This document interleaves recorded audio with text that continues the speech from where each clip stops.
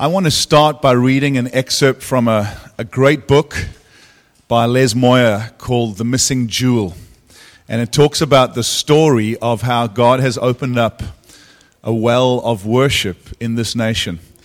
Sometimes it takes an outsider to remind you of how rich your worship heritage is.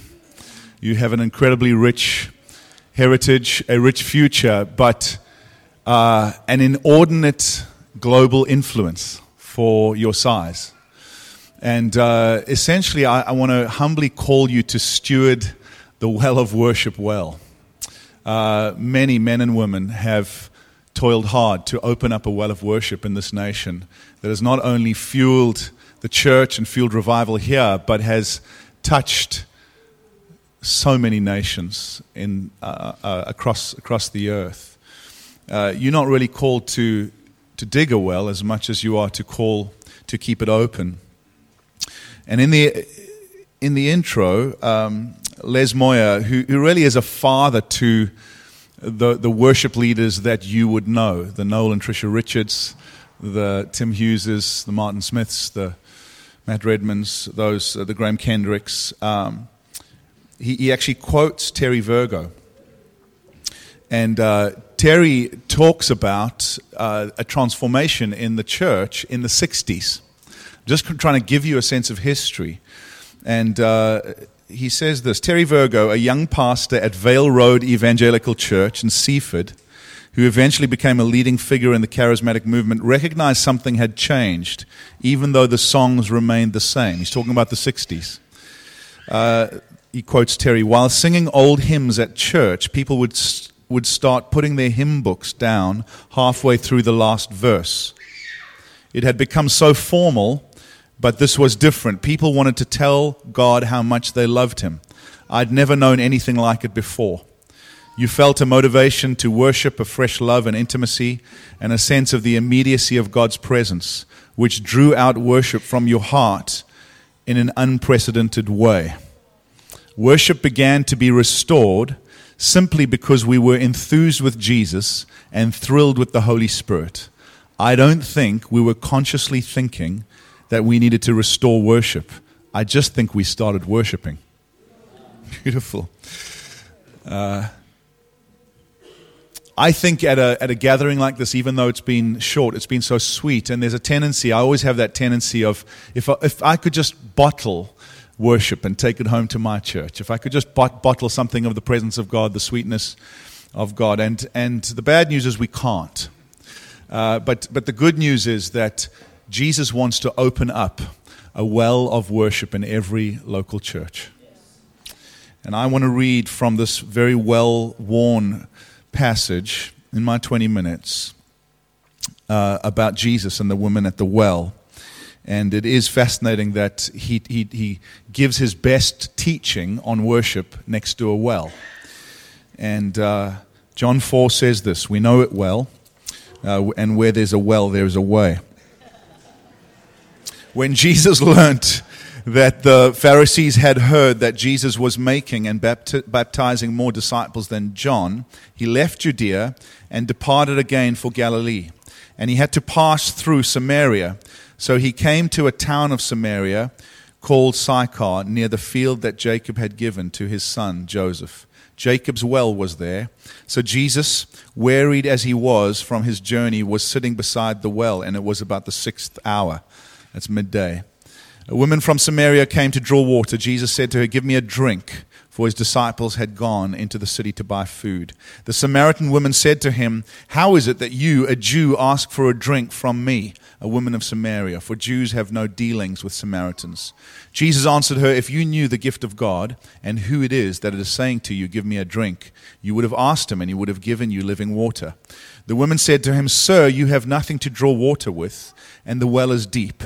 Where do you get that living water? Are you greater than our father Jacob? He gave us the well and drank from it himself, as did his sons and his livestock." Jesus said to her, "Everyone who drinks of this water will be thirsty again. But whoever drinks of the water that I give him will never be thirsty again. The water that I give him will become in him a spring of water welling up to eternal life." The woman said to him, "Sir, give me this water so that I will not be thirsty or have to come here to draw water." Jesus said to her, "Go, call your husband and come here." The woman answered, "I have no husband." Jesus said to her, "You're right in saying I have no husband, for you have had 5 husbands, and the one you now have is not your husband. What you have said is true." The woman said, "Sir, I perceive that you are a prophet. Our fathers worshipped on this mountain, but you say that in Jerusalem is the place where people ought to worship." Jesus said to her, "Woman, believe me, the hour is coming when neither on this mountain nor in Jerusalem will you worship the Father. You worship what you do not know. We worship what we do know, for salvation is from the Jews. But the hour is coming, and is now here, when the true worshipers will worship the Father in spirit and truth. For the Father is seeking such people to worship him. God is spirit, and those who worship must worship in spirit and in truth." The word of the Lord. I just want to make 4 statements in terms of keeping worship hot, or in my words, keeping the well of worship open. The 4 statements are this: that we need to understand that God is a seeker. Secondly, that he is seeking for worshipers, not worship. Thirdly, that he's seeking for true worshipers, and that he's seeking for spirit-led worshipers. God is a seeker. When we come to worship, and I know that I'm referring primarily to singing worship. I hope we understand that worship is far more about a life laid down than a song offered up. But I'm talking about our musical aspect of worship in particular. We need to understand that God is not playing hide and seek. Jesus describes his Father as seeking a people. And what's fascinating is Jesus, who represents the Father, it says at the beginning, Jesus had to go via Samaria. And actually there's no reason for the had to other than this conversation with this lady. It was a grand detour to get where he was going via Samaria. There was something that caused Jesus to, I'll take the long way around. And in fact, he gets to the well at midday and he's wearied from his journey. Jesus is wearied from taking the long way around to have a conversation with the woman. He is going and seeking those who are lost. And he spoke to her about the knowableness of the Father. You worship what you do not know, but I'm going to introduce you to a Father that you can know, Worship begins with this understanding that God is seeking after us more than we are seeking him. Humanity is described with our first parents, Adam and Eve. They were the ones hiding. God came seeking with skins. It's we who are playing hide and seek. So often in worship we go like, "Well, Lord, where are you? I'm coming after you." We just need to understand, even though we feel that sometimes, and that's a valid feeling, God, the trueness about God is that he is seeking. And in fact, he came seeking while they hid behind fig leaves. He came with skins. The very first sacrifice, which spoke of the sacrifice of the Son, was God in the garden coming saying, "Adam, where are you? I'm not hiding from you, you hiding from me." The grand love affair that God has with his people is that they're hiding and he's seeking. We need to understand that. Augustine, early church father, talked about building a culture of worship. He says culture is created by what we worship. Therefore, in order to create godly cultures of worship, we need a reordering of our loves. And often the way we hide, why God seems far off, is that we love other things, other people, other pursuits more than him. And the heart of worship actually is coming back to God as our first love, which means a reordering of those things we love. Chalmers, Puritan, call it the expulsive power of a new affection. Worship is the antidote to sin. We can be saying, "Well, no to this, no to this, no to this." When we start saying yes to God first, love you first, it's the expulsive power of a new affection. Of course, in our meetings, we need to be seeker sensible, but we need to realize that the ultimate seeker is God. We need to be most sensitive to Him. Of course, we need to translate what's going on. But friends, the gathered church in worship, we gather for God and to God. We need to learn to translate that for other seekers. But man, if we start to get super self-conscious and dumb down this very first nature of to glorify God and enjoy Him forever, we start to lose that and get all self-conscious because they're seekers, we miss the very reason the church gathers. When we start to build our churches around seekers, it's like building a steakhouse for vegetarians.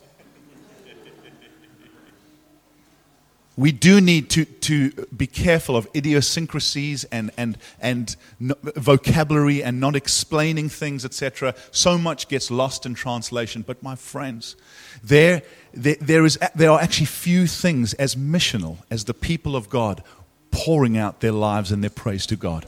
I spoke 2 days ago about my friend Ryan Melcher, the Jewish man who's been journeying with us for 4 years. And a week ago, he asked me for dinner.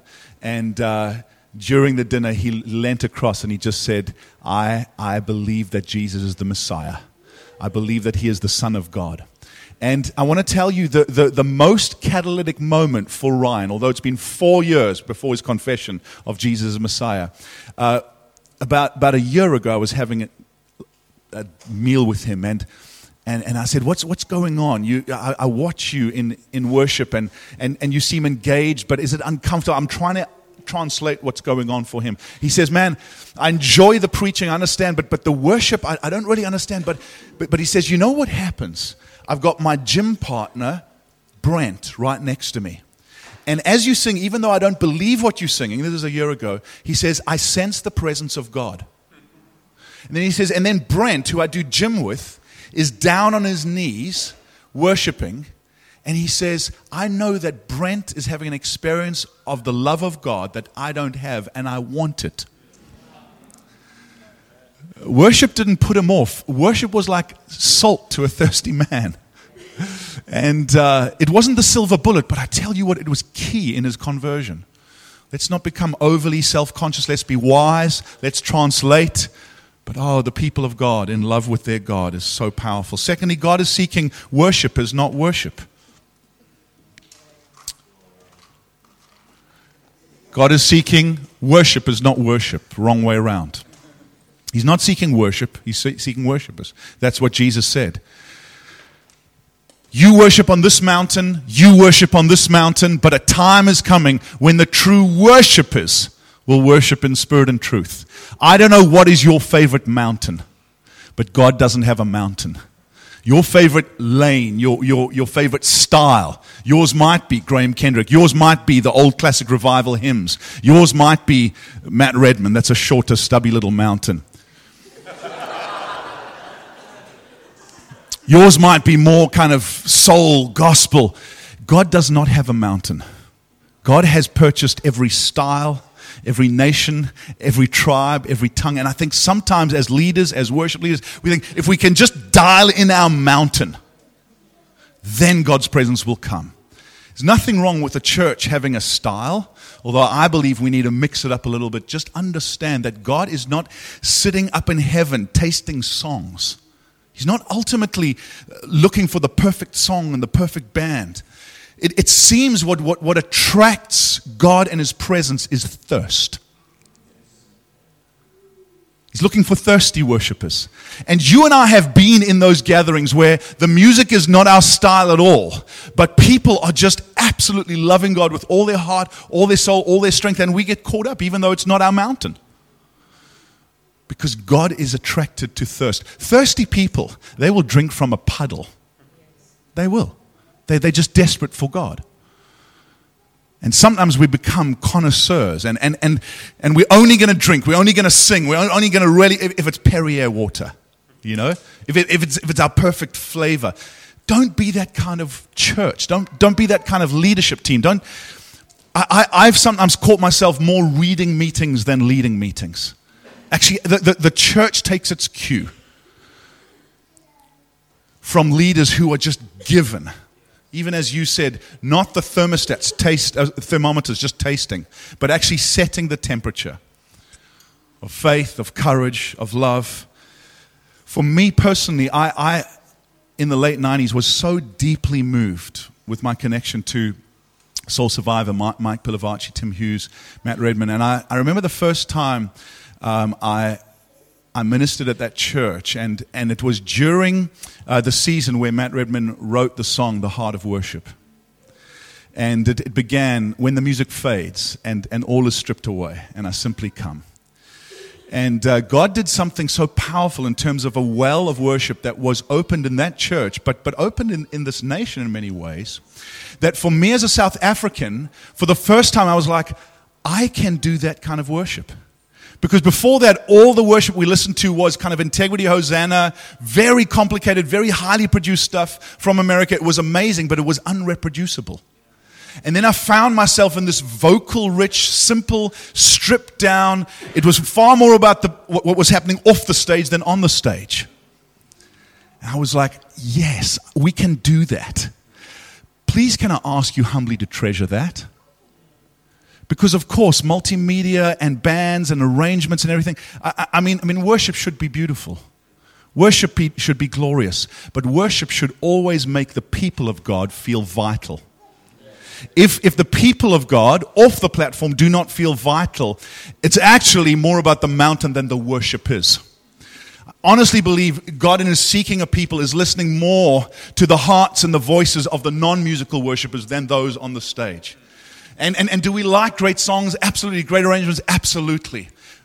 But make sure the people feel vital. God is seeking worshipers, not worship. Thirdly, God is seeking true worshipers, true in life. As I said, far more about a life laid down than a song offered up. We know the Romans 12 passage. What is spiritual worship? That you offer your bodies to God as a living sacrifice. I think sometimes God has this mixed sense of, I'm loving the songs that are being poured out, but actually the lives, there's a jarring between the lives and the songs. I remember my first son, the very first time he had an ice cream. And he was loving this ice cream, but it was giving him an ice cream headache. And he wouldn't stop licking it, but he was crying while he was licking it. It was terrible. Not wanting to diminish our great God, but in some ways, maybe God gets an ice cream headache with our worship. Because we've got some great songs that we sing every breath that I take, every moment I'm awake, I live for you. And God's just saying, you're lying. I love you, but you're giving me an ice cream headache. Doesn't mean that we stop singing great songs, but we've got some great songs to live up to, don't we? God is seeking for worshipers who worship Him in truth, true in life, true in doctrine. I'm not going to preach your sermon again, but let's be aware of the aspects of God's character that are other. I love to sing about the Father. I love to sing about Jesus the lover. But you remember when Moses in Exodus 33 said, God, show me your glory. And God says, you cannot see my face and live. I'll hide you in the cleft of the rock.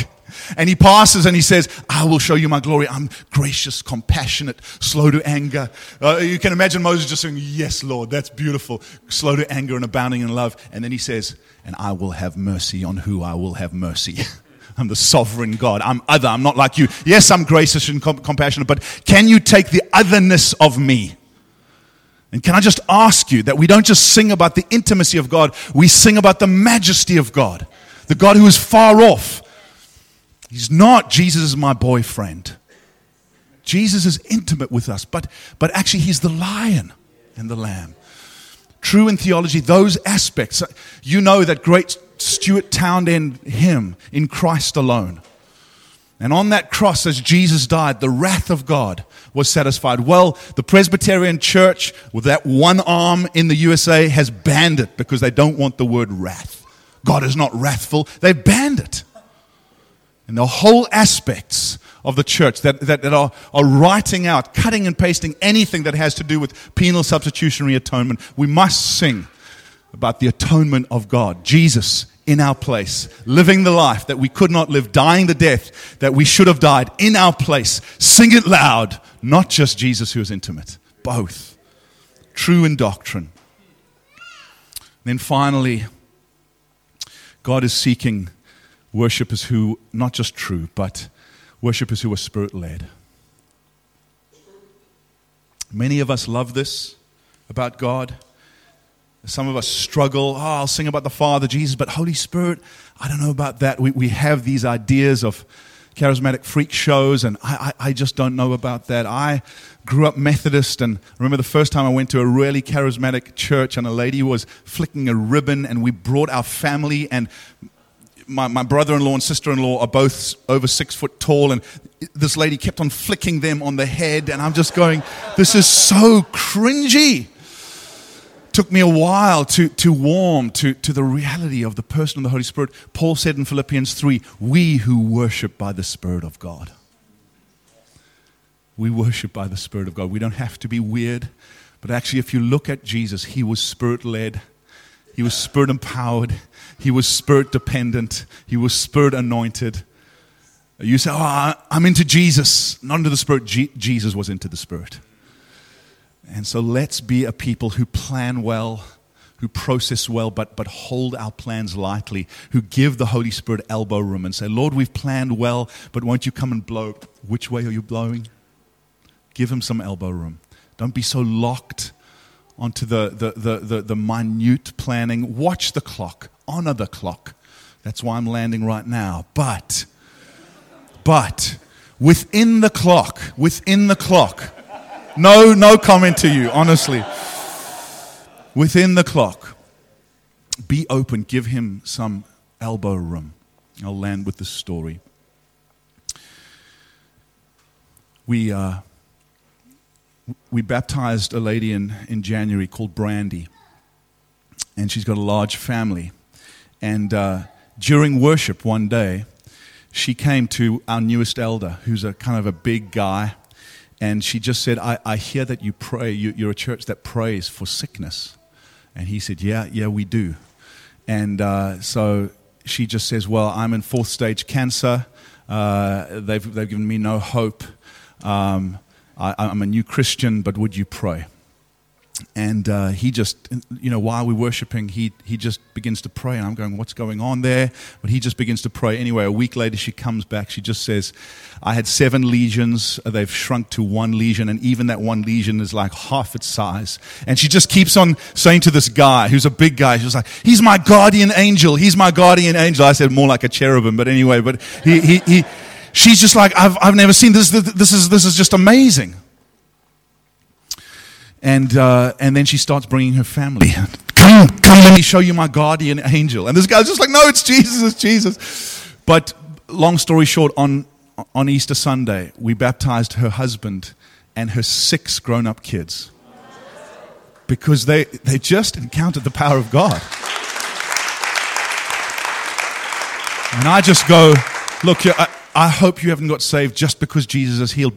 But healing, the power of God is like the dinner bell that rings and gives people a real thirst for the real hunger for the real meal, Jesus Christ. Let's trust God that our worship would not just be true, would not just be integrous, but it would be powerful. Would it be saturated with the presence of God. Not weird, but powerful. Amen. These are some of the ways that we keep the well of worship open in our churches. Don't wish that you had American worship. God has done such great things in this nation. And part of your beauty, a large part of your beauty, is its simplicity and its humility. And you know what? That's reproducible in many other nations. Let's be a people who worship. Amen? Let's stand.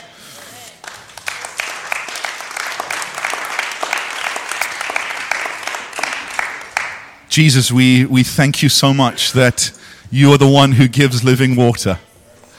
You are the healer not only of our bodies, but more importantly, the healer of our souls. You have come and you have soothed the deepest wounds. You have washed away by your blood the deepest stain of sin. And yet we thank you that salvation was not just a moment in time. You continue to give us water to drink, water that will deeply satisfy more than any other drink we can have. And we thank you that you said, he who believes in me will be like rivers of living water. Someone do hear us out there. Thank you, Holy Spirit. Tim, you had to get some pads in a sec, yeah. You reveal the Father, that you glorify presence in here. And so I ask that we would awaken faith. That we would be a worshiping people who are sought out by you. Thank you that you're not playing hide and seek. Thank you that you are longing to meet with your people, longing to draw near. So we draw near with hearts full of gratitude to love you with our strength, our emotions, our mind, our affections, to love you because you are the only one who satisfies.